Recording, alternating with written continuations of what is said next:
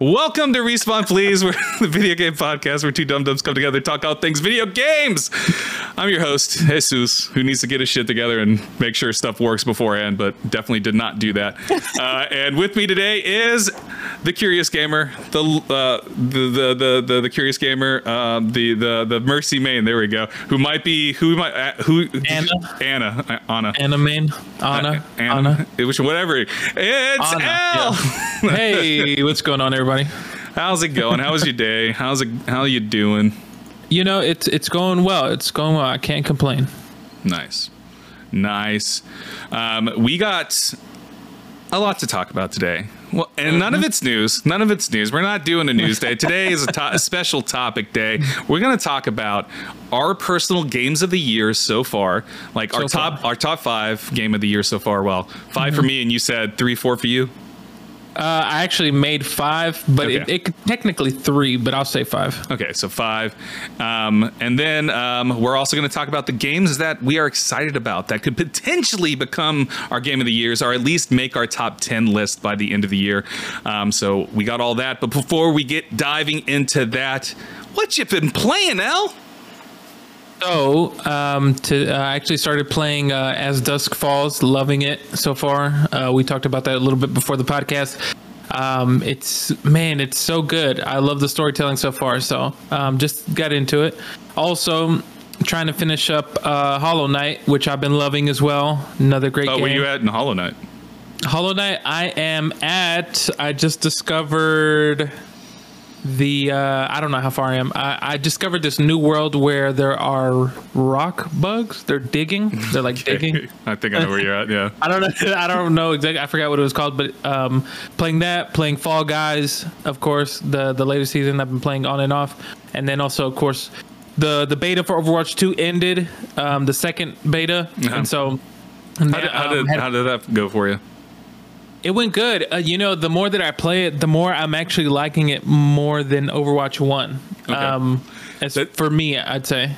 That's kind of the consensus I've been seeing around, like, the initial, like, it got people saying getting used to, like, just a 5-man squad. Yeah. It's actually, it's interesting because I've heard both sides where some people are really loving the new gameplay and it's the 5v5 versus 6v6. And I've heard some people kind of being like, well, I actually prefer 6v6. And it's just interesting. I like the way that they're moving because it's a nice little step in evolving the game where it moves quicker. And I like the way that it moves. And it's like everybody has a significant role versus kind of like, and 6v6 for me, a lot of people kind of like, you really didn't feel a part of the team sometimes. You kind of feel like you didn't really play a role in it. But I feel like in the beta so far, it feels like everybody has a significant role to play in battles. So, yeah. Do you, out of curiosity, do you think in the future... Do you think in the future they could add 6v6 as like just a quick play mode or something? Do you know what I'm talking about? Yeah. Like how they do that randomly? They have like... I think they could. I think it'd be interesting. Now, I don't know. That's interesting because I think they could, but then I wonder how that would play with all the rebalancing that they're doing because then, and they're rebalancing so many characters to kind of make them work in this because a lot of them beforehand were kind of like 6v6 and like they had their roles, but then now some of them got more buffed, some got nerfed, and then it's like, well, I wonder how that would play out. Maybe it'd be like a cool game mode or something, Yeah. Okay. Oh yeah. Yeah, I figured playing. Boy, I've been playing quite a bit. I finished Stray. I finished As Dusk Falls. Wow, you finished Stray? Yeah, I finished Stray last night. Wow. I finished it on stream. It's only about I think like total playtime was about 4 hours.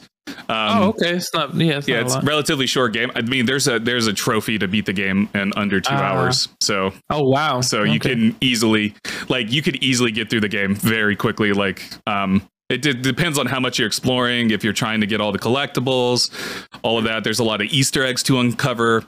Okay. But if you like just mainline it, if you know exactly who you need to talk to, exactly how to solve the puzzles and all that stuff, you could easily fly through the game. Nice.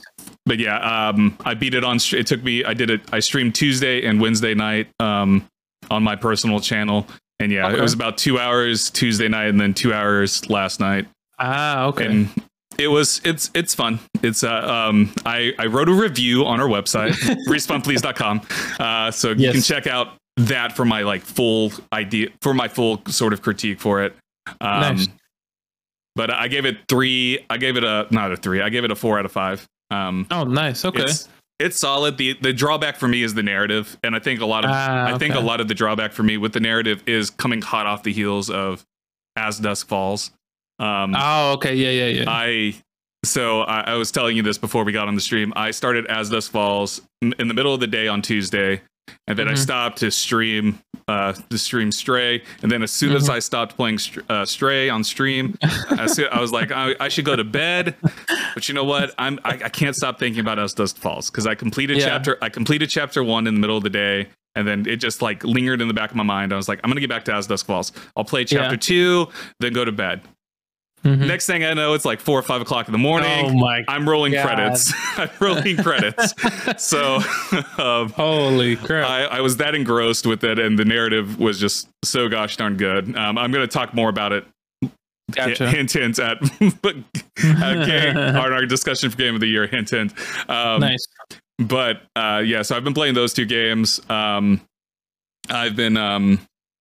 I started Mass Effect Legendary Edition on my stream as well. I've been playing through Mass Effect again because I love Mass Effect, so I'm going back through all those games. I did about 3-4 hours Saturday and Sunday night on my personal stream. I just love Mass Effect, so like nice. I always play Mass Effect like once a year. So I'm really weird. I have a list of games that I play every year, just cause I love them. Okay. The Mass Effect trilogy, the Dragon Age games. Dragon Age, though, I pick and choose which ones I'm going to play. Like, I don't play all of them. Last year, it was Dragon Age Inquisition. This year, it's going to be Dragon Age Origins. I sort of just, like, rotate through them. Like, next year is going to be Dragon Age 2, probably, unless magically the next Dragon Age drops next year. If the next Dragon Age drops next year, then I'll play that. But Dragon Age, Mass Effect, Star Wars Knights of the Old Republic. Nice. Portal 1 and 2. And then Half-Life 2. Nice. And sometimes I play the episodes, sometimes I don't. Sometimes I play Half-Life 2, episode 1 and episode 2. Sometimes, not always. Yeah. But those are like my all-time favorite games. So or some like Mass Effect's my all-time favorite trilogy. Portal 2, you know, I've talked about it before. Of course, it's my favorite game of all time. So it's like, it's really funny with like Portal 2 is that like even though I play it like every year, you would think I would know the puzzles by now, and like I do know the puzzles, but like it's still one of those things like, oh, how did I do this? How do you do this? Moments, and then it'll be like, oh, I remember how to do this, but yeah, exactly. But yeah, I'm going through Mass Effect again. I've been playing WWE 2K22. I started SWF. I think I might have mentioned that before. I've decided that I'm not going to stream it. Because episode 1 of Monday Knockout, I did not like how it turned out on stream. And then on top of that, I had assholes come into the stream and start calling me names. Because I have because when I stream, I have the LGBT tag on my stream, and so a lot of people came in there, and who would have guessed that streaming WWE would pull in some homophobic piece of shits. There's some people jumped in and was saying horrible things, and so I'm like, I don't think I want to stream this because it kind of threw me through a funk during that whole thing. So I think I'm gonna just do it off stream, heavily edit it, and then put it on YouTube instead of streaming it. I think that's how I'm gonna have to approach it. But yeah, there was assholes that ruined the experience for me. And because I want to do it and I like doing it and I like my idea for it, I just probably just won't stream it. Gotcha. Because who would have guessed that wrestling fans would be homophobic piece of shit? Should have guessed. Who would have guessed it? You know? But yeah, I've been doing that, of course. And then what else have I been playing? I don't remember. I made a list. Escape Academy. Escape Academy. All right. I have a huge problem with this game. Oh boy. It runs like total dog shit on Xbox. Oh no. I don't know what it is. It just runs like it's I guess it's 30 frames per second on Xbox Series S. I don't know what's going on. I don't know what's going on with it. Because it's supposed to be 60 frames or something. I don't know. But while I'm playing it, I feel nauseous looking at the screen when I'm moving, but I don't feel that. I don't feel that way when I'm playing on PC. So I think I'm just gonna have to complete it on PC because it's making me sick on Xbox. But have you checked it out yet? Or you've tried it? We were supposed to stream it last week, but then we didn't because my parent. Spoiler alert: we didn't stream last week because my parents got in a car accident last week. So was dealing with all that last week. Yeah.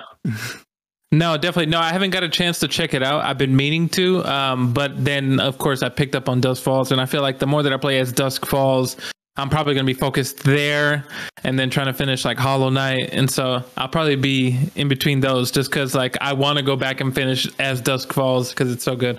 Yeah. Oh, I mean, we can. Where are you going to stream tomorrow? What are we going to stream tomorrow? Oh, yeah. We can do Escape Academy. Oh, yeah, we could do Escape Or we could do Academy. As Dusk Falls. You can keep playing As Dusk Falls. I'll jump in. Yeah. Because we can get up to 8 people in there. That's so interesting because like that the multiplayer aspect does it well let me ask you because you know this, so of course I know that people play along with you and they play different roles. Is it more so they play different roles, or is it kind of like coming to a vote type of thing? Have you played it's like the Dark Anthology series where characters, it's like each person will play a different character and stuff. Oh, okay. I'm pretty sure, I might be wrong on that, but I'm pretty sure that's the case. But yeah, it's very similar to like any of the other ones that like the Dark Anthology series. Gotcha. I'm trying to think of other games that are like that, but like I think the Dark Anthology series is the only big one. The Quarry, I guess, but Quarry is technically by the same company that makes the Dark Anthology. So okay, that actually makes sense. No, maybe we could do that, or Power Wash Simulator if you want. Yeah, I've been playing Power Wash Simulator too. Power Wash Simulator is a game that I just turn my brain off. Yeah, because all you do is just power washing, just like cleaning. Yeah, you're power washing. Yeah. Like today, I don't know what was wrong with me today. I've been like super sleepy. I don't know if it's because of the weather change. It's like supposed to be storming really bad tonight and stuff. Oh, okay. Yeah. But I've been feeling really gross all day. Does that make sense? And I've been sleeping a lot. I think I might have COVID. Oh no! Because I've been having a really bad headache, and I haven't had any of the I've had fatigue and a headache, but I haven't had any other symptoms of COVID-y symptoms, so I don't know. Okay. But I did go out. And hang out with some folks this past weekend because we were celebrating finishing graduate school. So we went out to a bar and they drank. I just sat there and watched. But yeah. So I'm thinking I might have COVID, but I don't know. I've been feeling gross all day though. We have tests, but I don't really feel like sticking anything up my nose. So I feel you. Yeah. That makes sense. Yeah. If I die, I die. Whatever. Oh my God. Carry on the respawn, please, for me. Just take your vitamins. Take your vitamins. Oh, don't worry. I got them right here. I got my Equate daily vitamin. Wow. But hilarious. Yeah. So Power Wash Simulator though, like today, like I would start playing it and I would just wash something. I'm on a house right now, or no, I just finished a house today and now I'm on a playground. I started the playground. The playground's cute because there's a little dinosaur that's a slide. It's cute. But I finished that like today. I started the house this morning, and then I would play for like 10, 15 minutes, get really tired. So I'd turn off the game. I would go to sleep. I'd wake up an hour. Oh my God. I'd wake up an hour and go, I guess I'm going to go back to Power Wash Simulator. And I would start Power Wash Simulator and I would go just do the same thing over and over again. So that's hilarious. But yeah, it's a Power Wash Simulator is simple game. Turn your brain off, have fun. It's not as intense as say like Lawnmower Simulator or anything like that. Oh, yeah. I feel like Power Wash Simulator is like as simple as you possibly can be. I mean, there's like you got to know like the different kinds of like the power of the wash or whatever the hell it's called, like how hard it's going to hit and stuff. Like each, like the angle ones will produce more power depending on the angle and stuff like that. Lawnmower Simulator, I feel like it's a little bit way more complicated. Like the different type, like how short you're going to make, like each lawnmower is going to do something. You got to press multiple buttons to start the stupid thing. Power Wash Simulator is just like you point and you shoot. So, exactly. Yeah. Real simple and just relaxing. Yeah. So, nice. But that is multiplayer. We can play that too. Oh, okay. Nice. But yeah, that's about all I've been playing. Nice. It's what else? Yeah, that's about it. I started Trails of Cold Steel #1. Which one's that one? It's a Japanese RPG. I've had it in my backlog for a while now. I've started it before and then I fell off of it. It's like a mix of Persona and Final Fantasy. Okay. Like you're in a school and you're doing school things, but then you got this weird, crazy shit happening. So I guess that's like Persona 2. But it definitely feels more on the Final Fantasy side than it does on the Persona side, in like terms of combat and like the like weapons they use, because like Persona doesn't really have like these crazy super like large weapons that are bigger than the people type things. But yeah, like there's characters with like large ass swords and stuff like you would get from Final Fantasy. Nice. It's good though. It's I liked what I played with it. Like I got it like 2-3 years ago, and then I just fell off of it. I don't know why. But I started up again. I'm enjoying it again. I'm gonna hopefully make it through. But like, we'll talk about a little bit about more. But there's a lot of stuff coming up that I'm like, it's gonna take like as much as I'm enjoying Trails of Cold Steel right now. Yeah. I know like there's a game that I want to play that's coming out next week that it's also a Japanese RPG, so that I'm gonna probably put all my time in that. And then next month, towards the end of August, another Japanese RPG that I want to play comes out. So it's like, and Japanese RPGs, you know, are like fucking 60, 70, 80 hour games usually. So long. But we're gonna do that. We'll see. I keep looking off to the side because you're this way. That's hilarious. Should I look at the camera? Funny. I don't know, but no, you're good. It's funny because I also wanted to say that I also was playing a lot of Slay the Spire on my Switch, and like one thing about that game that I love, of course, it's just like never ending. You just kind of play, but every time I think that I have like a good deck, man, I just meet a boss that just ends me, and I'm just like, what is? Yeah, and I'm just like, what the hell? And so but then that makes me want to go back. Okay, how can I switch this up now that I get more familiar with these cards? And so, but I love that game. Who's your favorite? Who's your favorite of the four? Of the four, so I haven't got the fourth one. I only so far. The fourth one is the monk or whatever, something like that. Because I only got the of course the fire guy, the poison kind of dagger guy, silent, and the defect. Or the defect, The defect is he has like a cool ability. I like his ability as far as getting orbs of light, like the lightning orbs. Those are super cool. But for some reason, I really just like I really grew attached to the fire guy. I like him. Ironclad, man. Yeah, Ironclad. He's super cool. Yeah, I've been slowly chipping away at all the trophies on PlayStation with it. I'm like, all I have left on the trophy list is to beat the final boss without like a rare card in your deck, and then I have another one that is beat the final boss without getting any artifacts. Whoa. So crazy. Very hard, very challenging. I've been looking at like different kinds of builds for it. A lot of them do use Ironclad because Ironclad is able to build up the defense very quickly and easily, and then can utilize that defense to be an attack with, body slam. So maybe that's what I should do. I should look up people who have built like great decks in that game, because like I started to pick on that, like, I could just get a bunch of body slam, get this big defense, and just hit them that way. Man, that's how the defense body slam is how I beat the game in under 20 minutes. There's a trophy. No. There's a trophy that's to beat it under 20 minutes. I take that back. That's not how I did it. How I did it was I used you got to get your deck down to just 5 cards, which is really hard to fucking do. But I was able to do it. You get your cards down to, you only get 5 cards in your deck, and you need a drop kick, which anytime you attack somebody with vulnerable, it gives you an energy. And then use and keep bash throughout the whole thing, because you get bash at the start. So upgrade bash to, you upgrade bash for maximum damage to put the max amount of vulnerability, and then you get 1 or 2 drop kick. You need 2 drop kicks. You get 2 drop kicks, and then you just get an endless cycle of using drop kick over and over again, and that's how you get it. Get it under 5 minutes, or get it under 5 cards or less, and get it under 20 minutes.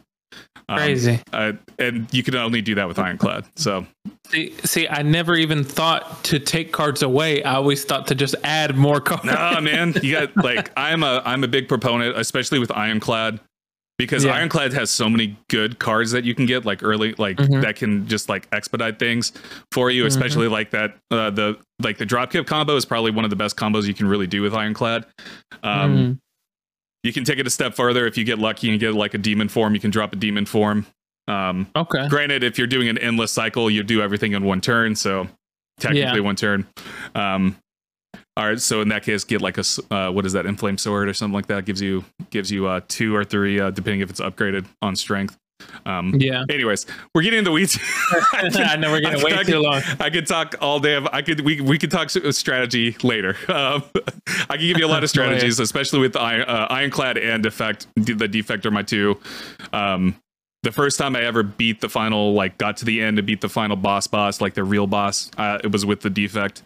And then Ironclad has gotten me most of the trophies in the game on the PlayStation side.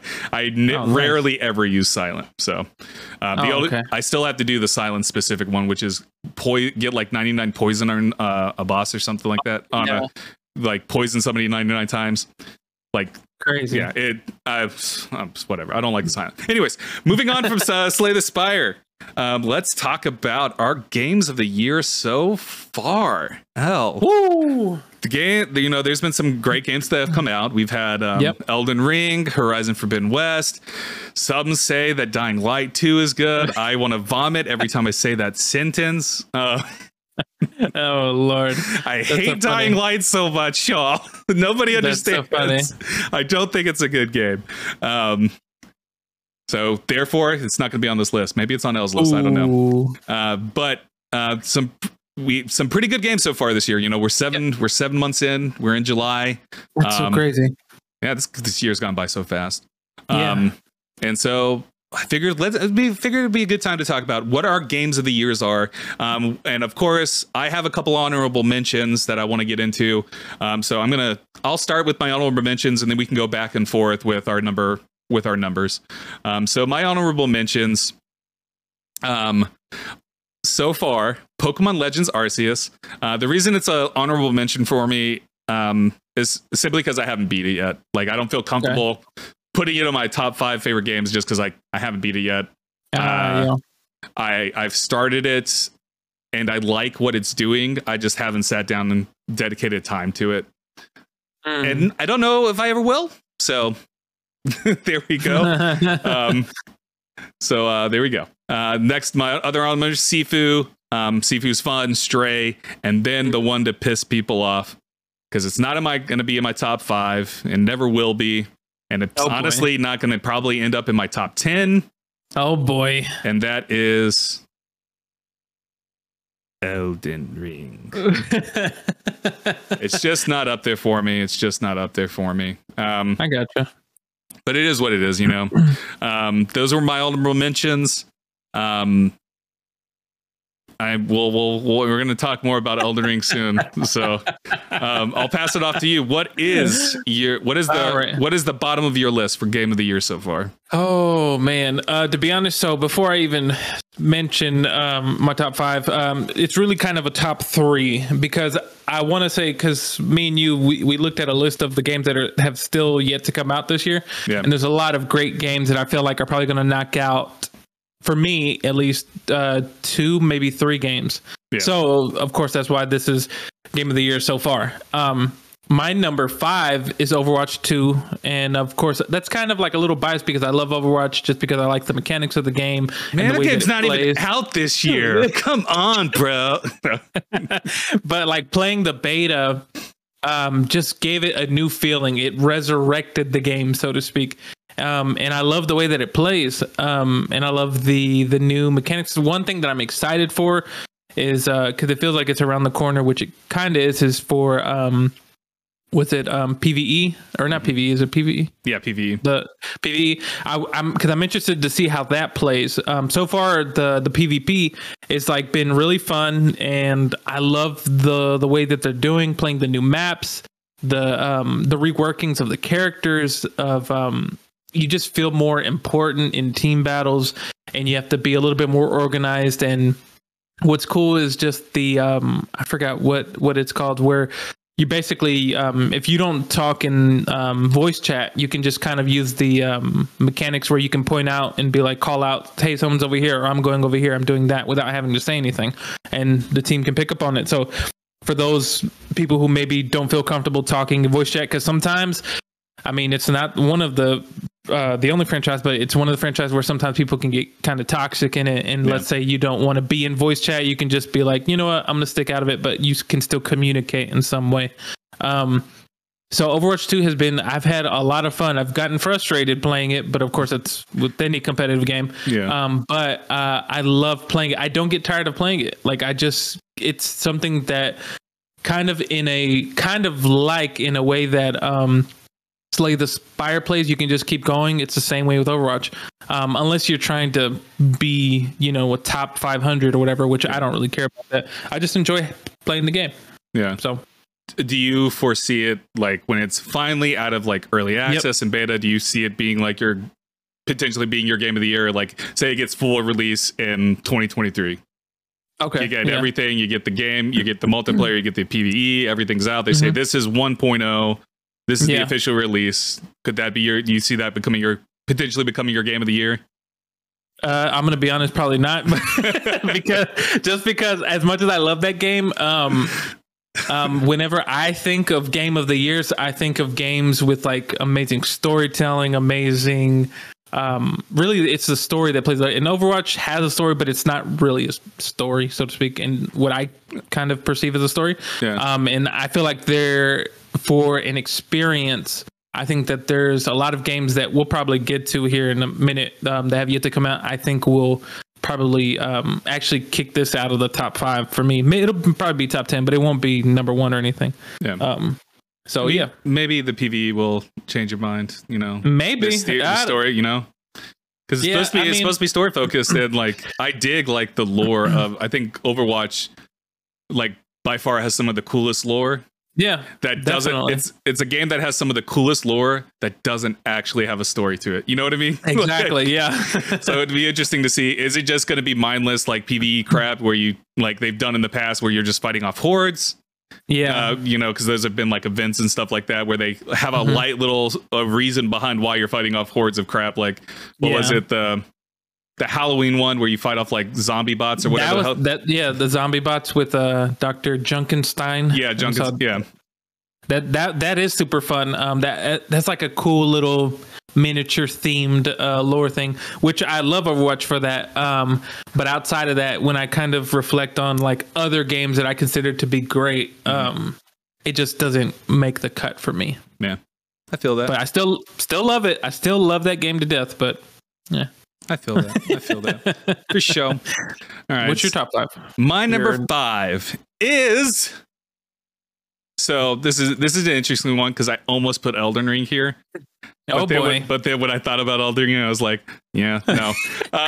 But number 5 is Horizon Forbidden West for me.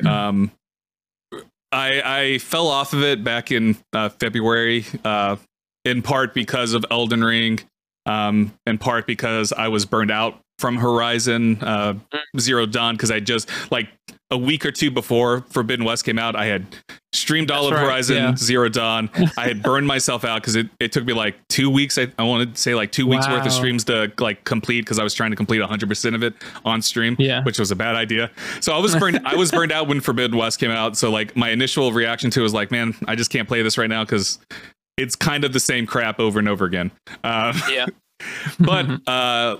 back in May when the semester ended for me, I sat down and I started playing it, and I was playing it in chunks. Like I was playing like an hour or two, like a week, just slowly getting through it. And for me, like, and the reason I have this here instead of Elden Ring is because of the narrative, is because I'm interested in the story that Aloy has. I'm interested in the world that is being shown to us, and I want to know what's going to happen in this journey that Aloy is going on. I don't particularly care for the character Aloy. I think compared to the other characters of Forbidden West, Aloy is not that interesting. And I think that, I don't know if that's a good thing or a bad thing, but the world of Forbidden West, this whole journey Aloy meets some interesting and incredible characters along the way. Like I can't think of a single character that I didn't go, oh my god, this person's interesting. I want to know the story. I want to know the history. And it kind of goes back to the, a couple of weeks ago we talked about a Horizon Horizon TV show, and I mentioned that I would love to see the stories of other characters, and I still stand by that because like Aloy, not that interesting, but everybody else is interesting. This world is interesting, and I like being in this world compared to Elden Ring, where I was like, I don't find any of these characters that I'm meeting along the way interesting. I don't give a shit about the land between. I don't even give a shit if I become the Elden Lord. I played 48 hours of that game. I'm never going back to it. So I just went on a rant there. But with Forbidden West, I want to experience that world more. I want to see what Horizon, whatever the hell they call it, 3 is going to be, because like I like the story of Aloy. I can make assumptions based off of like how the story ends. Like Aloy, spoiler for do you care if I spoil? Do you care if I spoil? I don't care. Aloy's probably going to space in 3 with how the things happen, with everything that you learn in Forbidden West, and like these new characters they introduced that came from essentially another planet. Like she's most likely going to space. So I want to know what the fuck that means. I want to know what that experience is going to be like, even if it is just like the 10-minute thing where you're just a 10-minute cutscene, she goes to space, and then that's the end of it. But that would be horrible. But still, like I'm just interested in like everything that could happen, and Forbidden West just made me excited. Gameplay wise, it's pretty much the same but better. It's what you got in Zero Dawn, just better. Does that make sense? They looked at what they had, and they were like, because it was already solid, like the archery play, with your bow, your sling, and all that, and that already felt good to play with. So they just made a little tweaks here and there. They added a couple of extra like abilities for your bows and stuff like that. They introduced some new bots that they didn't have in the first game. So there's new robot dinosaurs that you've never seen before. They added like the ability to swim underwater and stuff like that. So was that in the first game? I can't remember. I don't think it was. Don't remember. Yeah, I don't think it was. I think that was a big deal. but like they added like new ways to play and like new things to explore. I think it still suffers from a horrible backpack system, inventory system. Granted, it was horrible in the first game, and then they did not improve it or make it more interesting in the second game, and then the crafting is not that fun. But I still like overall enjoyed the game. I think the world's cool. I think it's pretty to look at, and even though I don't care for Aloy herself, I think the journey that she's going on is interesting and it's fun. Nice. And it made me want to know more. And I'm not going to spoil anything else besides what I already spoiled, but that could mean anything. Aloy going to space could mean anything. So I didn't actually tell you how it ends. So, but yeah. So no, it's my number 5. So nice. The next one should be called Horizon Forbidden North. No, because they're going into for Horizon Forbidden Horizon Empty Void. I don't know. Empty Void. Because they're going to space. Duh. Yeah, exactly. That's the list. All right. Well, then moving on to number 4. Now, I want to reiterate that because technically I had 3. These last 2 technically can fall off the list, but we're here. It's a game that, I actually played a little bit, didn't love, but I see the value of it. You know it. You hate it. It's Elden Ring. I want to preface this. I don't hate Elden Ring. I just don't like it. I don't like it as much as other people. I think it's a fantastic game. It's not a game for me. So any qualms I have with it, like the 40 hours I played, I really enjoyed those 40 hours. Man, I just worked a full week. I just did not care for like. It didn't keep my attention, and it doesn't have what I ultimately want out of a game, which is a solid narrative to follow. Granted, I have 2 games on this list that I'm going to talk about that don't really have narratives either. Yeah. So it really just comes down to the gameplay doesn't vibe with me for. Yeah, no, definitely. I kind of felt like that. I'm kind of on and off with this. Elden Ring is kind of like a love-hate relationship. It's probably like a relationship you should probably leave. because it's kind of like not the best, but then you somehow just keep coming back for some reason because maybe you see the good in the game. But just, man, it's a beautiful game to look at. I love watching other people play it as well. It's just so interesting to see the different strategies that you could come up with and just the way that people play this game. And like one thing that Elden Ring has made me realize is like, would you say that, I guess, well, let me ask you this. Would you say Elden Ring's world is like, it's a pretty big world? Yeah. It's like so many different ways you can go about it.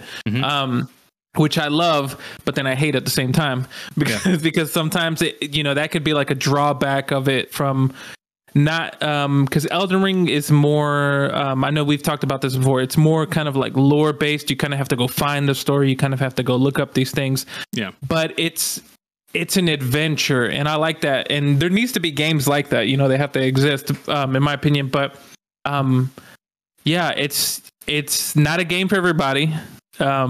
But it is a game that is needed sometimes when you kind of just, I don't know, want to hate yourself for a few. No, but I'd say that just seeing, like I said, the overall, the boss battles, the world, just being able to just travel somewhere is interesting enough for me, and I put it up there for that because I had moments where I had fun with it. But there's a lot of times where I got once again frustrated because it is a difficult game to play, and you kind of have to master it. It's kind of like mastering a craft. It's like you're mastering a skill in playing this game, and in that I kind of have an appreciation for that. You know? Yeah. I mean, I definitely feel that for sure. Like, Elden Ring, it is a beautiful game. It gives you tools and goes, go have fun, go explore, figure out what the hell this all means to you as the player and how you're going to approach these things. And I think that's awesome, and I think that works for a lot of people. Obviously, Elden Ring is still a juggernaut. It's still selling bukus. It's going to be probably one of the best selling games of all time. Like it just keeps selling.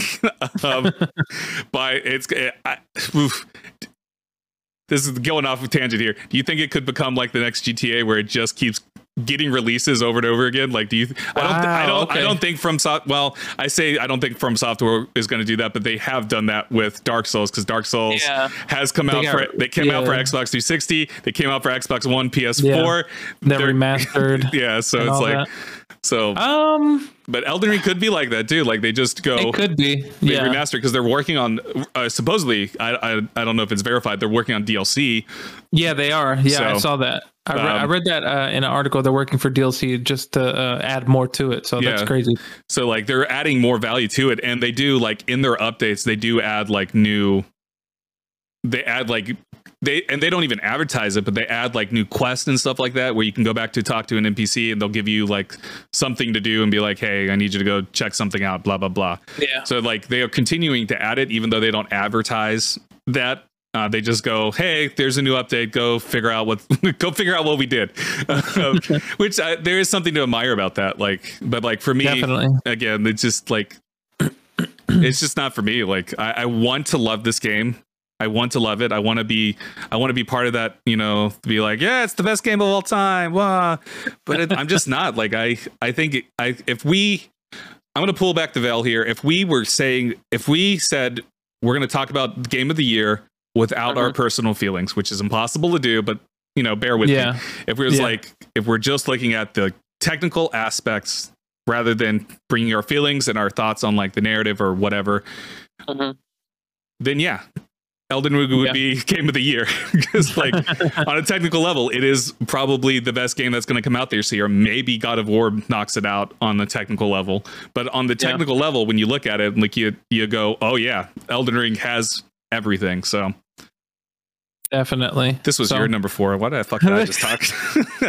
No, you're fine. You said, you know, I've said everything that I had to say about it, and you know, but as I reiterate, it was technically 3, and then I thought, I was like, well, let me add, you know, Overwatch 2 in here. Let me add this. So, but there are games, and we'll talk about it towards as we get to the end of our list here. That I think will knock out Overwatch 2, Elden Ring, maybe even Tunic, possibly for me. I have a lot of games that are probably gonna.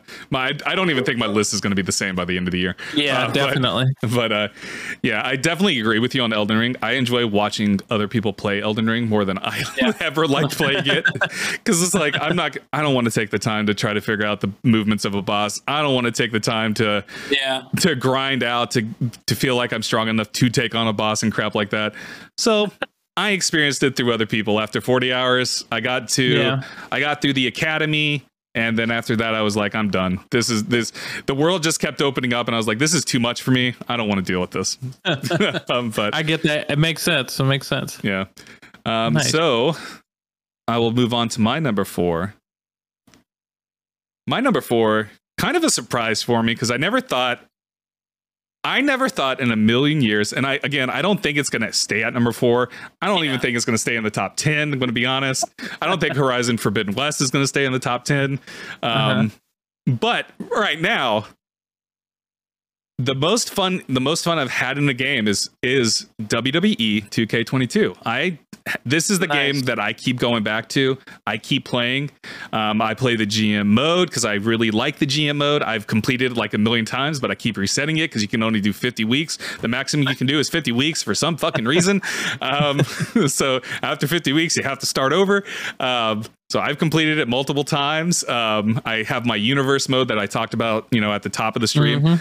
So like, I just really enjoy WWE 2K22. I think it's just a fun game. Like even though like I've gotten to a point where I'm just like in universe mode, all I'm doing is spectating when these matches are happening. I'm creating storylines in my head that I'm conveying to my stream or whatever. When I start like getting down and dirty with that, like it's me just coming up with storylines in my head. Same with GM mode. It's me coming up with storylines ahead. I'm on a tight budget, so I have to book people. I get characters that get injured, so I can't use them and all this other stuff. So it's like there's just like everything. I like those two modes for those things. Like I don't really dive into my factions at all. I've completed the Rey Mysterio's what is it called, showcase, right? I completed that. I don't have any desire to ever go back and do it. Like I did it once. I did all those objectives, and like I'm gonna be honest, I suck at the actual wrestling part. I suck. My dog is over here wanting to get my attention. I suck at the actual wrestling part. So it was a struggle for me to get through the Rey Mysterio stuff. Like I had to turn down to dummy difficulty and turn all the sliders like into my favorite stuff, like AI can't respond or stuff like that, just so I could get through it. And then I've touched the what is the superstar one, the one that you create your own person and you take them on a journey. My Rise, I think. My Rise. Yeah, I've done that once. There's trophies tied to doing both a male and female superstar, and I've done the male superstar, but once I completed that, I was like, I don't really want to go through the other side of this just to get trophies. Like, ugh. I originally was wanting to get the platinum for this game. That's gone out the window because there's no way I'm going to get through my faction. Like just because I suck at so bad at the actual wrestling part that I'm just like I'm not going to do that. But But like even though I suck at that, I'm still finding enjoyment, which is the crazy part for me. You know. So yeah. Nice. That's my number 4. Really weird. I never expected a wrestling game. I haven't enjoyed a wrestling game since like No Mercy on the N64. Wow. So I haven't liked a wrestling game since the 90s, basically. Or I think it came out in 2000, but still, like, it's been a while. And like the last time I really sat down and played a wrestling game, I was a kid. I was 10, 11, 12-year-old, something like that. So nice. Well, I commend you because that is a great game. My number 3, moving on the list here, my number 3 is one that we both love, that you actually mentioned to me, and I kind of saw a trailer after you told me about it, and I immediately fell in love with it because in this game you play as a cute little fox that doesn't talk, and he's just kind of silent. Tunic. But man, this game, it plays like a I keep forgetting the name of what's the king top, not angled down, what is it, like a Diablo-esque looking down, isometric camera angle, where you play as Tunic and you're going through this world that has like different parts in it. I guess I don't know. Man, it's been a while since I played it, but I love this game because of one, the art style, the animation of it. It basically plays like a Zelda game-esque, where you're going to all these different chambers, these tombs.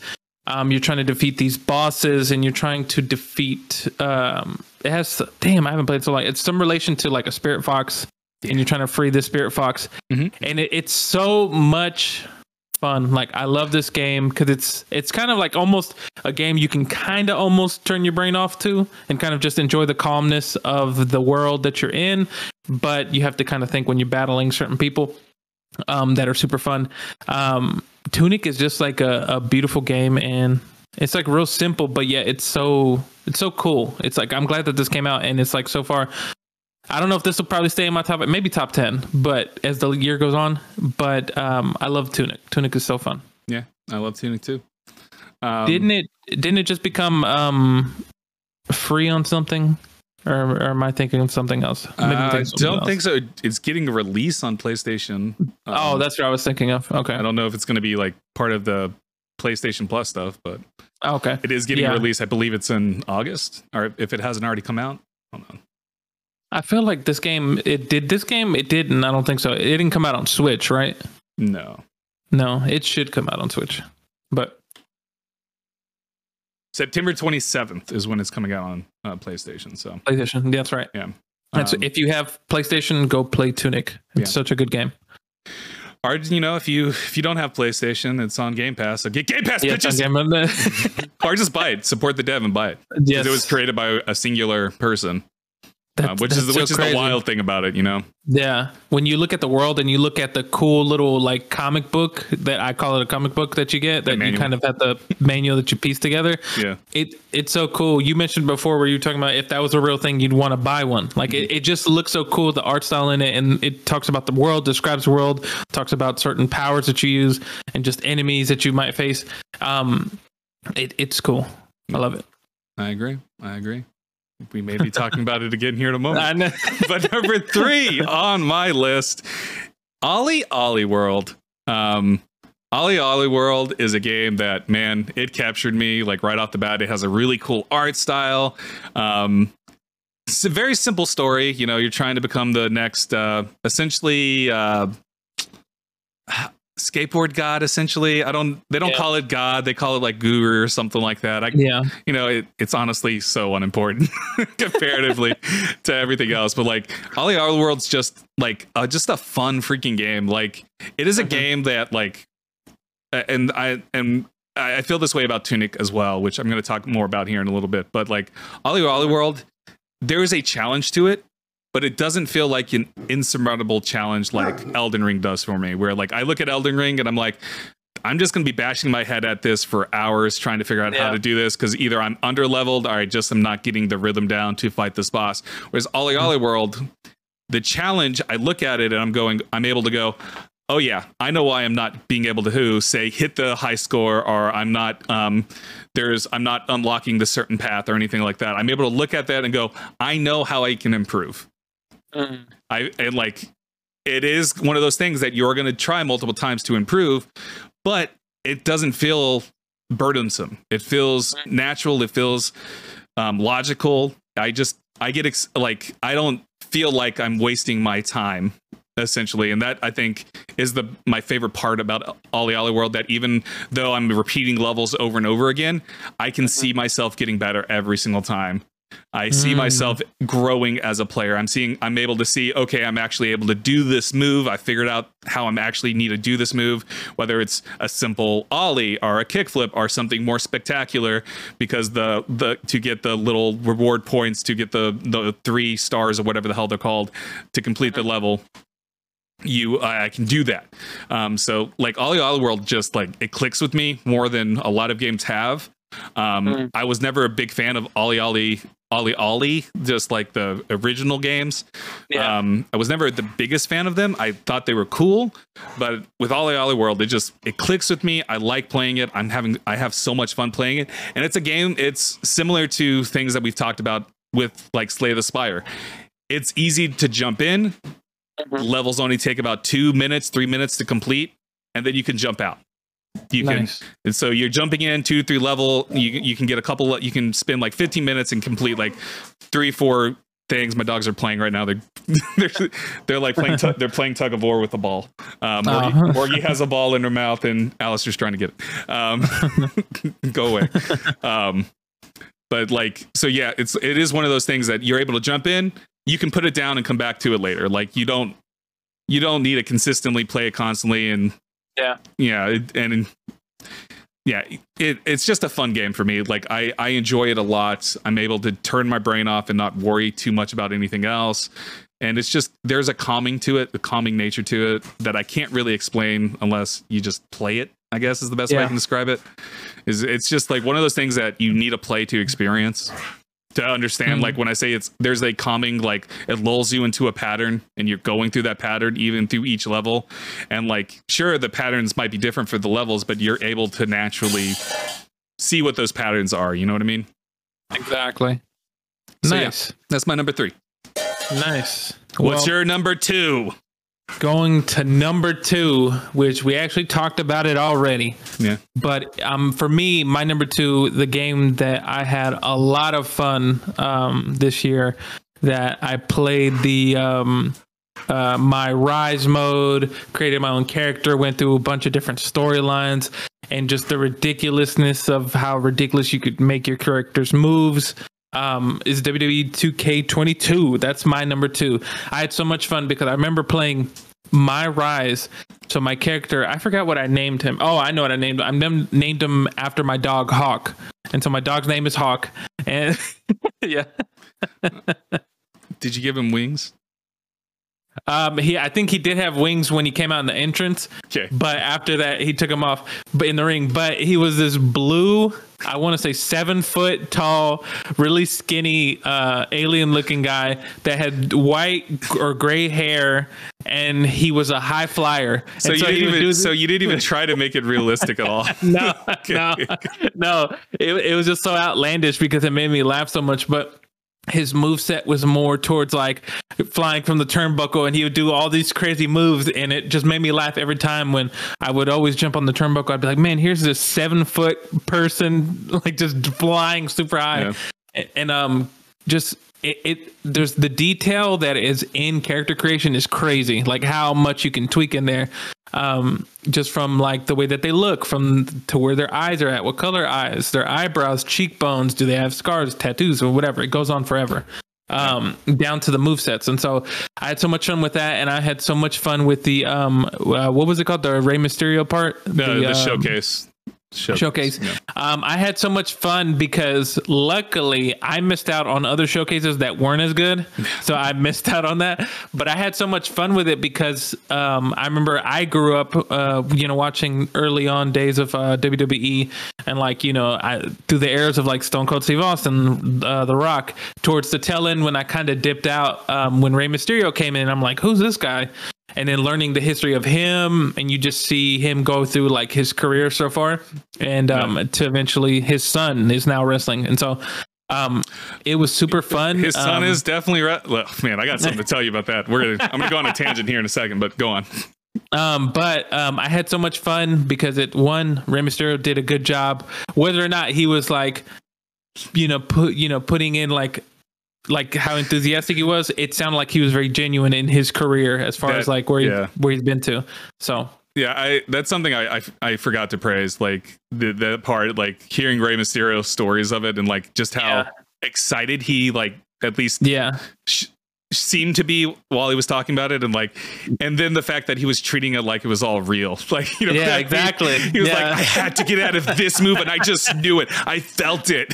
Like those moments, I'm like, man, you're really into this. Yeah, you're really selling this. Okay, That's so funny. Like Rey Mysterio has always been an incredible like wrestler from the get go. Yeah. Like I definitely remember being like, because like I never really watched WCW back in the day where he started out in and stuff. Like I was Stone Cold Steve Austin, The Rock, WWF at the time, and so seeing him when he came over to WWE, I was like, oh, this is this masked wrestler. That's not something we really see too much of in the WWE at that time, in the Attitude / early Ruthless Aggression era. Yeah. So it was like when he came out, I was like, oh, this is cool. And then like, yeah, just seeing him, learning about him through WWE, and then like coming back, 20 years later, hearing those stories that I never got to see myself was a really cool thing with the showcase. Oh yeah, definitely. So that's my number 2. You were about to say, what were you about to say? You were about to go on a tangent. Yeah, there's a really stupid storyline going on right now in WWE with Dominic Mysterio. Okay. It's so this past Monday, I think it was this past Monday, there's this group called Judgment Day that they're like these they're like bad guys, I guess. They're heels. Yeah. The heels, yeah. The group got started by Edge. Okay. And then the other members kicked Edge out, but that's also because like storyline, I believe Edge got injured and had to leave for a little bit. Oh, okay. To recuperate and all that stuff. Yeah. So like storyline wise, they kicked him out, to show that to make sense of why he had to leave for like I think it's been like 2-3 months since that happened. Oh wow. But yeah, so they're trying to recruit Dominique, and they're like they beat the shit out of Rey Mysterio this past Monday. They knocked him out with a chair and stuff, and they were like, we're gonna crush his head in if you don't join us tonight, Dominique. And then Dominique comes running out and he's like, okay, I'll join Judgment Day. And they're like, that's not how it works. So they beat the crap out of him. It's so stupid. It's so stupid.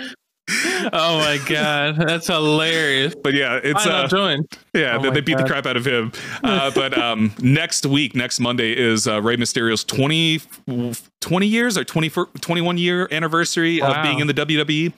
So they're like making it a big deal next week. So, nice, which is really cool. Super cool. Yeah.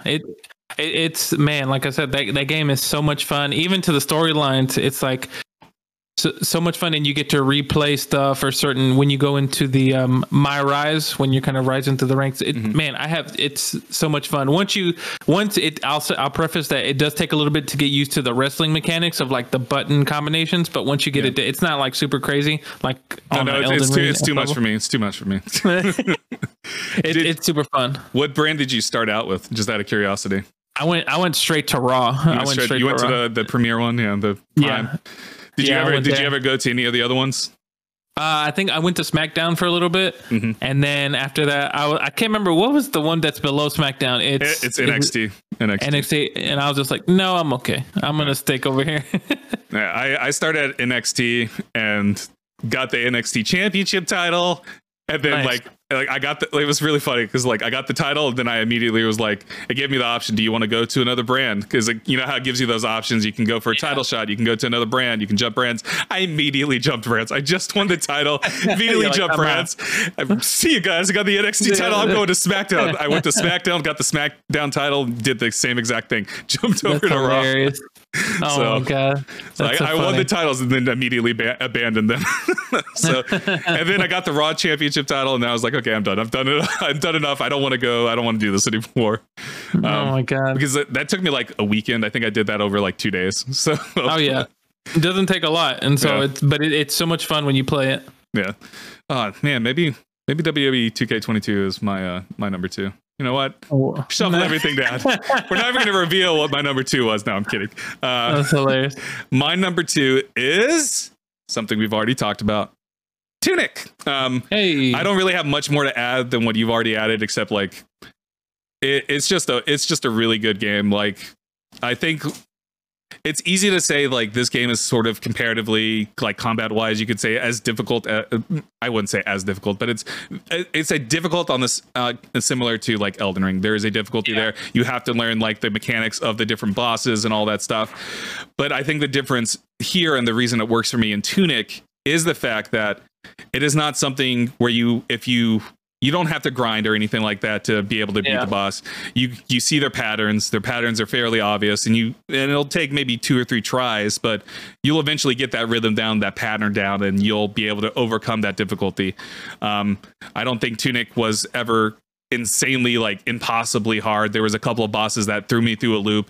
The library. Do you remember the library tower boss? Yeah. That he threw me through a loop because he would like teleport and like rotate around and then teleport in the middle, shoot out beams and crap, and then raise the dead and crap, whatever the hell they were. And so like the library boss kind of threw me through a loop but for the most part, like most of the bosses I was able to get like 2 or 3 tries. So and I like the art style. I think the art style is incredible. I think this is probably in my opinion, this is probably the best looking game so far this year, but that's because I dig the art style. I really like the look of Tunic. Like you mentioned, I've said this before, I'll say it again here. If they made that manual, if that became a physical item, I would buy it in a heartbeat because it's so cool looking. I love it in the game. I think that's really clever of like telling you how to play the game and also revealing the secrets as you're playing, that you find those pages and it fills out the booklet for you. Yeah. I just loved it. I just thought it was a fun and unique game. And especially like when you think about it, it comes down to like a singular person worked on this for the most part. That's incredible. That's fucking incredible. So that's crazy. Tunic, my number 2. It was going to be my number 1. It was my up until yesterday when I originally wrote my list. It was number 1, and then I was like, well, it's fallen down the list. That's hilarious. We could actually, since this is actually both our number 1. Yeah, both of our number 1s. Just chime in is As Dusk Falls. Yep. Even though I'm actually going through it right now, like, man, I'm trying to think of the last time that I was so engaged with a game like this. Mm-hmm. Not to say that I haven't played good games recently, but man, just how. So, for those of you, if you don't know, As Dusk Fall is this. It's stop motion, isn't it? Or it's kind of like it's not really stop motion. I don't know how you would describe it. Like in my review that I've written that we're gonna put out there eventually, I said it was like a moving comic where it's if you ever seen like the moving comics that you can Marvel sometimes does this if you like have the electronic version reader, when you're going from panel to panel, it'll slightly move the characters, and so you'll get like this weird blur effect, but you'll see them moving, but they're not really moving. It's like a moving comic is what I would call it. Yeah, it's like a moving comic, and like at first, I like one thing, whenever we saw the reel of this, like the trailer of it, at I think it was the showcase, or it was one of the Summer Games Fest. It was the Xbox showcase. Xbox showcase. At first I was like, ooh, this I wonder how that's gonna play and like what's this gonna feel like. Yeah. But man, once we talked about this before, like once that story picks up, man, it just like picks up and it takes off. Yeah, and I don't want to spoil anything because you haven't completed it. I don't want to spoil it because this is an experience that I think everybody needs to have. But the story picks up very quickly. Like chapter 1, within like the first 20 minutes, it goes off the rails and you're just like, what the fuck is going to happen now? Like, it's just like, it goes from 0 to 100. But it also feels purposeful. Like it doesn't. Yes, it's not jarring at all. Like it feels like, okay, this is an actual real thing. I will spoil this little part because it's obvious from the trailers. If you watched any of the trailers, it starts off basically with a robbery gone wrong. A robbery gone wrong, and you're lulled, and you start off with this family, Vince and his family. His wife Michelle, his daughter Zoe, and I can't remember the father's name right off the top of my head. Jim. Oh my God. There's Jim. There's Jay. There's June. I don't know. Yeah, there's a lot of there's a lot of J's. But it starts with Vince's family, and it lulls you into like this sort of, okay, we're gonna do this, we're gonna do that, and then it jumps over to Jay, who is the character that you follow through the robbery gone wrong deal. Yeah. And it jumps over to him, and you're like, okay, Jay, very likable. His brothers, kind of assholes, especially Dale. But like, it just ramps up very quickly, and I will speak on this. The characters that I really disliked initially, like Dale, he's an asshole, piece of shit, but I won't say he ever gets redeemed in any significant way or anything like that, but you learn about his history, you learn his story, and I would say you become sympathetic because you understand why he is the way he is. And you get that with a lot of these characters, not just the Holt boys. You get it with Vince, you get it with Michelle, you get it with Dante, you get it with what's the engineer, the other guy that's in the motel? Oh, Paul? Is he the one that's already there? Yeah, he's the one that's the mechanic. Yeah, the mechanic guy. Yeah, Paul. You learn about his history and like how he's connected to things, and you learn about the girl who owns the motel. You learn about her story. You learn about her son. You get connected to these characters in surprising ways that I fell in love with, because like even though some of these characters they do irredeemable things, you also understand why they kind of go down that path and what the life journey they had, basically. And I think that is something that the narrative captures extremely well. Like this narrative, even within like the first 2 episodes, I found myself hanging on the edge of my seat. Like, I need to know what happens. What is going to happen next? This is getting intense to the point that I need to see what's going to happen. I saw this isn't something I mentioned in my review of it, but I've seen people compare it to like Breaking Bad and things like that in terms of like how intense it can get. Yeah, I won't say it gets as intense as Breaking Bad, because I think Breaking Bad, I don't think anything comes close to the intensity. Not even like Game of Thrones comes close to the intensity of like a Breaking Bad, but like it comes pretty damn close for like a video game. And like, I think this is probably one of the best, if not the best, choose your own adventure kind of narrative. Like compared to like Detroit Become Human or the Walking Dead games or Life is Strange True Colors, which I love. Life is Strange True Colors. It was my game of the year last year. I don't know. So compared to those games, I think it's far more mature in like how it presents information and how it develops its stories and relationships between characters.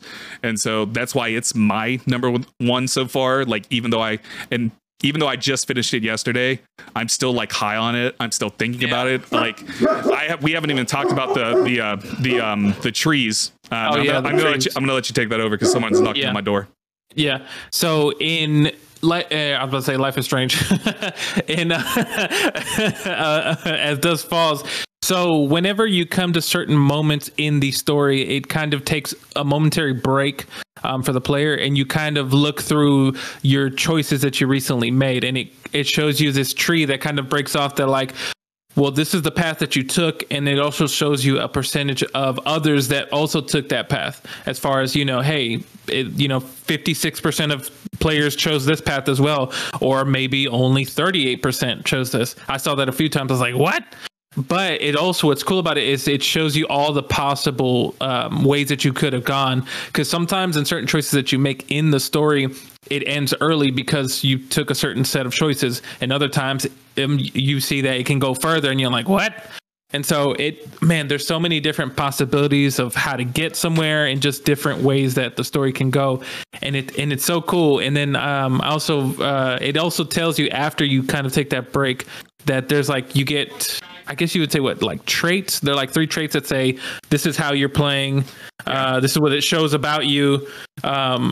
Something about the character, and then something about like, I guess, how quick you are, like as far as making the decisions, like if you're responding quickly to decisions or if you take time. The other ones are like your play style is like you're loyal, you're a family person, stuff like that. Yeah.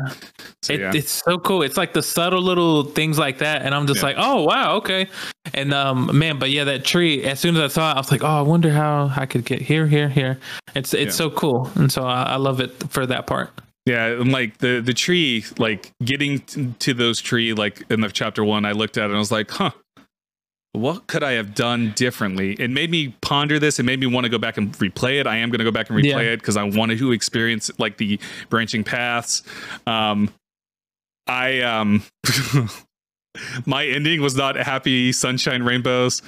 People died.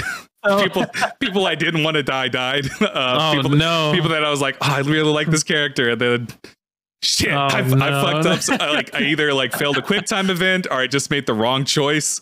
So there was just like moments like that, like in the 3rd episode.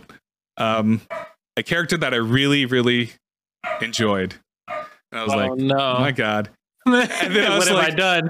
Yeah, I had that moment where I was like, I want to restart. I just want to go back. I didn't. I pushed on ahead because I was like, yeah, I'm still like, I didn't, but I immediately was like, oh goddamn, what if I made that one decision, that one little decision that I made 2 minutes ago resulted in this? Fuck. Yeah. But it's also things that you have done in chapter 1 come back around in like chapter 3, chapter 4, chapter 5, like a lie that you might have told has effects, and you won't get to see that. And you don't really, sometimes it becomes like you don't realize that you're making that decision. You forget that you made that decision until you see it on the tree come up again. You're like, oh shit, I made that in chapter 1. I made that in chapter 2. Oh my God, what the hell? So it's like, there's like, this is one of the few games that I've seen like these choice-based games where your decisions actually resonate, not just in the singular episode, but in episode 4 and episode 5, when you're like winding down the story, when you're getting into the later chapters. Detroit Become Human comes close to that. Yeah. But not quite. Same with Life is Strange True Colors. It comes close to that, but it's not really like, it's hard for me to say that they're the same, because I feel like As Dusk Falls, your decisions matter more than any of those other past games, other than Walking Dead, other than Detroit Become Human or Life is Strange. I think your choices actually have weight to them. Yeah. And you don't always get to see the results of that weight. Yeah. And sometimes you won't even see it at all, because the other choices you've made takes you away from that stuff, you know what I mean? Exactly. So it's like, because like those trees, the narrative trees, like when you get to chapter 6, man, when you get to the end of it, you look at that tree and you're like, holy fuck, dude. There's so many twists and turns you could take. It's like, my God, like I want to go back and play and experience those choices. And like, I think the really cool thing about it too is like, you can go back to like those individual points instead of having to like start all over. You can go back to those individual points and start from there to see what those results would be. So it's not like you have to replay the entire game unless you really want to. I'm going to, because I'm a crazy person. But like, if you really wanted to, if you didn't want to just go through the whole things again, like say you liked all the choices that you made up to that point, you can now go to that exact point, start from there, and continue on from there. So exactly, it's super cool, because they're like you're saying, man, it's just as the story unfolds, like I'm not going to spoil anything, but at first I had a certain feeling about certain characters, and I was like, you know what, these people, like I don't care, they need to die, I don't like this. But then story starts to unfold and you're like, hold on, wait a second. And then you what ends up happening is, like you were saying, you make decisions first, because when you're first meeting the people, you're like, okay, here's a decision, let me make it like this. I'm going to make it like this because this is how it is. But then story unfolds, you're like, wait a second, because you get these opportunities that come up to kind of continue to interact. And you're like, wait, maybe I shouldn't do this. Maybe I should kind of hold off on saying this or saying that or doing it that way. And it's interesting, because I had one of those moments at a certain point in the story, and I was like, no, let me actually change the way that I'm acting towards these characters, and let me go like this. So yeah. And I think like too, one of the things that I admire a lot about this game, and it does this in such a subtle way at the beginning of the game. I guess it's not really subtle, but it's not something it's not something I initially was like, oh yeah, I should definitely be doing this. Is the very first interaction you have with Zoe, Vince and Zoe at the little rest stop. And they're like, hey, what did you see around you? Exactly. It's important to keep that in mind. You need to pay attention to the things that are around you, because they are going to come up a lot. And I like the subtlety of that, where it's like, it's just a game between Vince and Zoe at first. It's just that little game, a father playing with their daughter, and then the daughter has her eye closed, and he goes, okay, so what color is the car? And she goes, well, our car is that. Well, what? And they're like, he goes on, and then she turns it around on you, and you have like 2 seconds to like look around real quick, and then she asks you a question, and you know, you got to be observant of your stuff.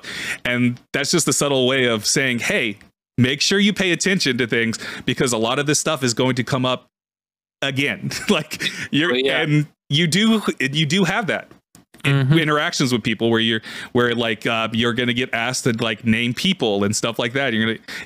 do you remember what the names are? Do you remember what color they are, like what they're doing? Do you remember the details of this forest? Do you remember the details of the car? Do you remember? It's like stuff like that. So you got to keep that in mind. Do you remember the number for a safe? Did you get the number? Did you remember? Yes, I remember. I luckily remember because I was like, wait, what is it? I was like, what is it? And then I was like, oh, it's this. And then I got it, and I got an achievement for it. Yeah. So I was like, oh, thank you. I didn't remember. Oh. Even though they literally gave it to you like 2 minutes ago. Like after that, like once we got into the house and dealing with asshole brother. Yeah. I was like, man, I just want to get done. Oh shit. What was this? Fuck. But it's interesting because they do that, but then all these other things start to happen that kind of sometimes if you're not paying attention or remembering, you kind of forget because other things start to pick up and you're like, hold on, wait, what? And they're like, hey, remember that thing, that number I gave you? Now, what was that number? And you're like, oh crap, I should have wrote it down. Yeah, should have wrote it down. Am I imagining this? No, I think this was something else. I think this was for Stray. Oh, okay. Was there a reminder in As Dusk Falls to you might need a notebook? No, I don't think so. That might have been Stray. I also might have just dreamt this. Maybe it was. I think it was As Stray. Like As Stray pops up and goes like, "You might want to have a notebook handy." That's hilarious. to solve puzzles. Anyways, but like, yeah, man. As Dusk Falls though, like, it sucks because I want to do like a spoiled cast because I'm very interested in seeing like what choices you've made and stuff, and like, I want to give my ending. Yeah. But yeah, like I think As Dusk Falls is just it's an incredible narrative. Like right now, like it's so good. The voice acting is really good. Like there's some lines that feel like a little stiff and wooden, but like for the most part, it feels good. The voice actor for Vince is the same one from Deus Ex. He plays Adam Jensen, and so it took me a moment because like he started talking, and I was like, oh my god, Deus Ex. What is he doing here? And like the character model's completely different, and so he started talking, and all I could picture was Adam Jensen, and I was just like, huh, this is not the same person. They don't look anything alike. That's hilarious. You know, Deus Ex is, you know, a cyberpunk world, and all that. And Vince is definitely not there. But yeah, it's so good. And then like, have you been confused at all yet by the pool stuff yet? No, I think I'm actually right there, and so it's probably about to happen here in a second. But yeah, I've been. At first, it's so funny because like I told you this before, where I was literally playing it a certain way, and my brain was like, you know what, this is what we're doing. We're doing this. Then like choices would come up. I'm like, I'm gonna agitate this person. I'm gonna do this, and then all of a sudden I was like, hold on, I can't be playing like that. I have to think about everybody. I have to think about and like my play style changed. At the end of chapter 1, were you family man? Yes. Okay, yes, I was. I was a family man too. Yeah, because it was what made sense to me. I was like, this makes the most sense because in a way, you're kind of playing as Vince, and so but because I don't want to give too much. I just want everybody to go play this game because it's such a good game. Everybody needs to go play it. We'll stop As Dusk Falls here because I'll definitely spoil it if I say anymore. More than I probably already have because I've mentioned a few things, but like, yeah, it's an experience, and I think everybody needs to play this narrative. It's just a really good narrative. Even if you're not into these types of games, I think there is enough there for you to get into it. I will say the one drawback for me is the lack of freedom that you have at times. Yeah.